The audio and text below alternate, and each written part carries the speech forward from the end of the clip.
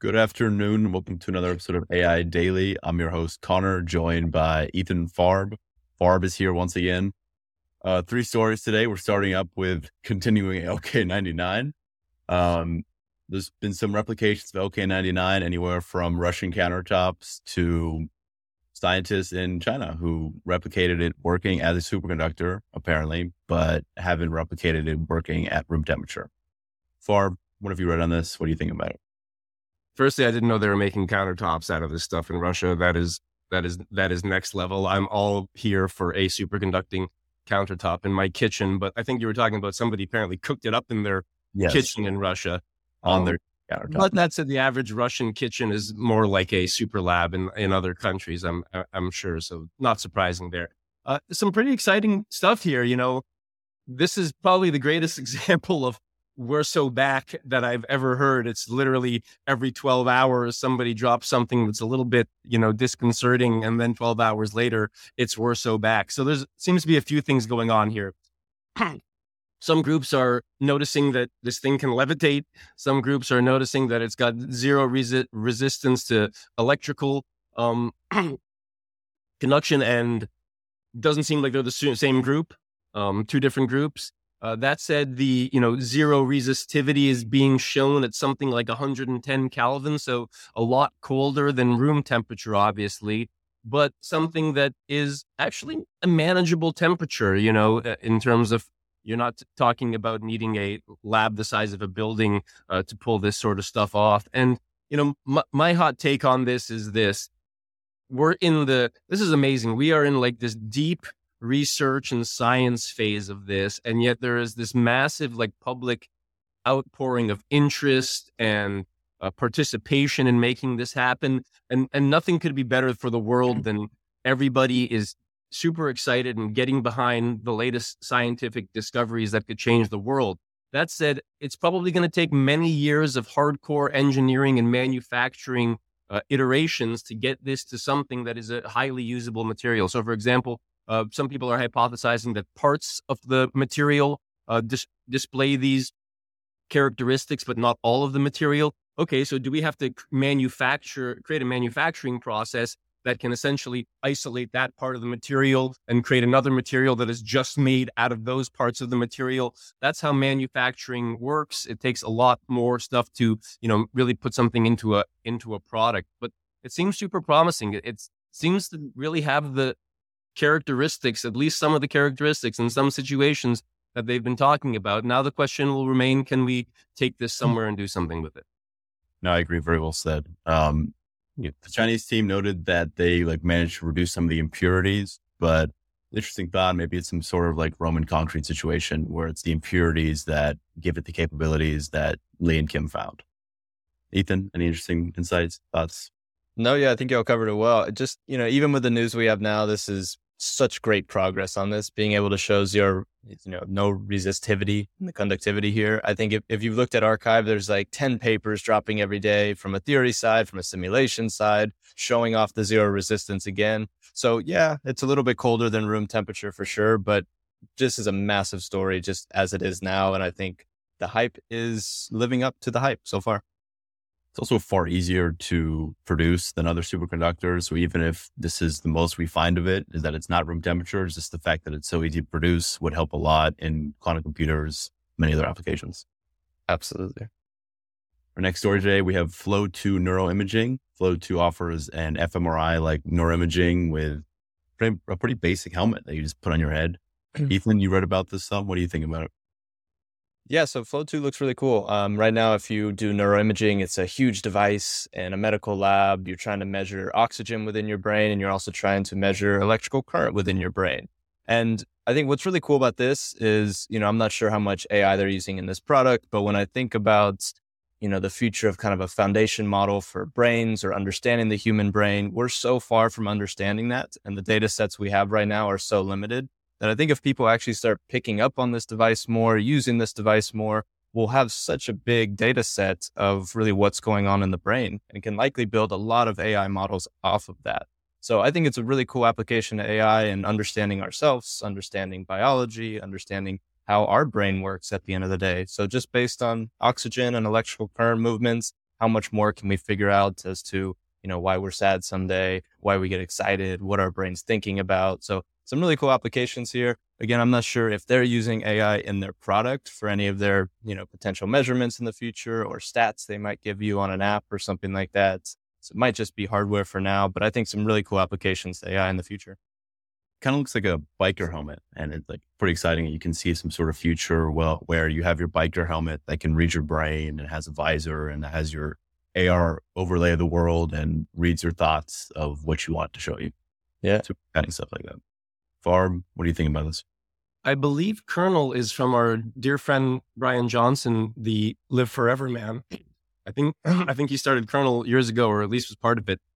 Maybe I'm making that part up. I'm sure he's happy to take the credit for it. They're combining a few cool technologies here to, like Ethan said, understand oxygen flow in the brain, understand electrical signaling in the brain. One of the cool technologies, TD-FNIRS, I think it's time domain functional near infrared spectroscopy.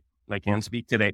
And what that's doing is actually shining infrared light through your brain and understanding where the flow of oxygen is in your brain and creating a map of that. So I think this is creating a treasure trove of data that AIs will be able to use. And some of the things that you'll be able to do with this is, control computers and control objects using your mind, diagnose brain issues with this, understand if, you have a concussion or have lost, oxygen to a part of your brain. So I think the amount of data that this thing is going to be able to generate on the brain is pretty remarkable, and sort of exactly what AI and ML loves to get is a ton of data that it can do some cool stuff with.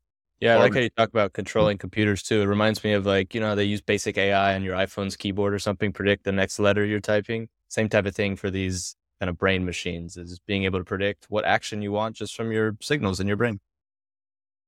A new way to interact with the world. Third story today, we have IBM and NASA. They collaborated on a geospatial AI model. They called it Prithvi. It's a new state-of-the-art temporal vision transformer. So essentially, they got all the satellite data from all over the world that NASA's been collecting for years and years, and they put it into IBM's new WatsonX.ai platform and trained them.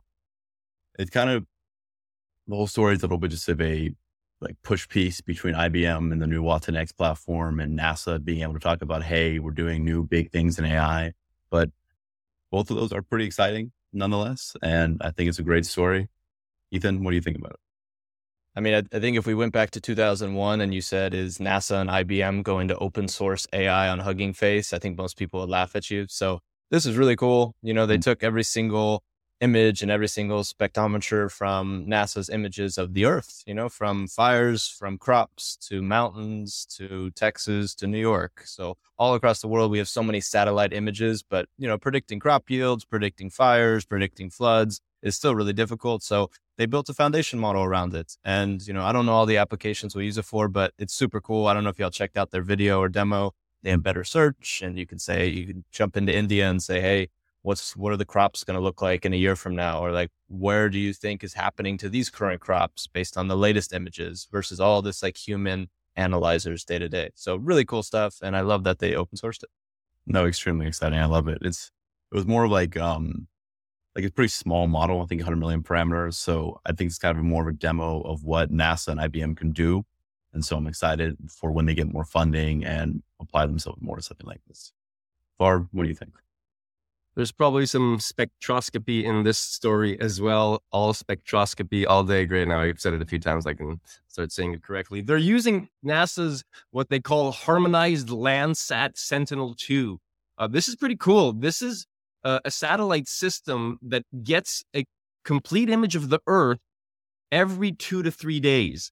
And it's down to about 30 meters, I think, per pixel. So you can't quite make out a tree, but for most, geo work that you're going to do, it's probably very helpful. And, taking this mountain of data and again, putting it in the world of transformers so you can start digging through the data and making sense of it more readily and reliably is just going to be a good thing for everyone, whether or not you are interested in the climate change angles of it, or you want to use it for improving crop yield, or understanding, certain flooding patterns that could impact human or agricultural existence.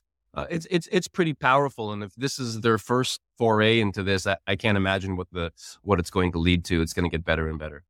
Mm-hmm. Yeah, I agree completely. NASA, I'm excited to see what they build next. Apparently they talked about they're building some language models next based off earth science literature. So I'm excited to see that and talk about that in hopefully a few weeks, maybe a few months, and whatever else they work on. Okay, well, what have you guys been seeing? Anything interesting, anything exciting? Ethan, what about you? A16Z dropped a pretty cool blog post on the impact of AI to healthcare. I think we're seeing a lot of people go on the healthcare side, from an administrative side to Dr. Gupta, which we covered. There's so much just paperwork between insurance, between patient authorization. The entire healthcare space is just one gigantic field of documents. So I think LLMs are going to have huge impact here too. And their blog post really covers it well on some of the initial angles people are trying. So really cool stuff. Yeah, wonderful article. I definitely would recommend it. Farb, what about you? What have you read? What have you seen?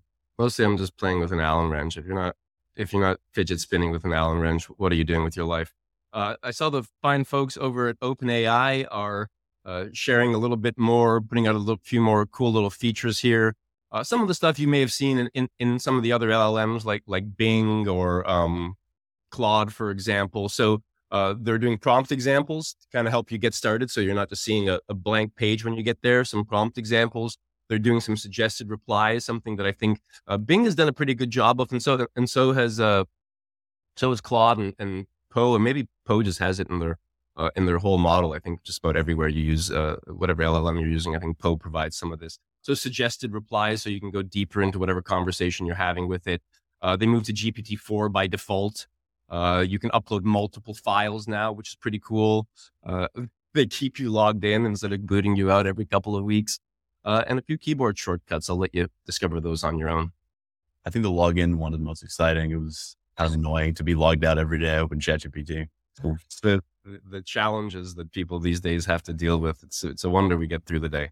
I'm glad they're upgrading their web developers to be a little bit closer to their AI model developers. So I mean, if you're paying per click on your mouse, it's nice to have one less click on the login button. It's like 3 clicks usually, because it redirects me to the Auth0 page, and I have to go back and try. 3 clicks these days. Very expensive. Yeah. I saw that there's commercially available Vicuña models now. So of course, Vicuña was originally trained on Llama 1, not commercially available.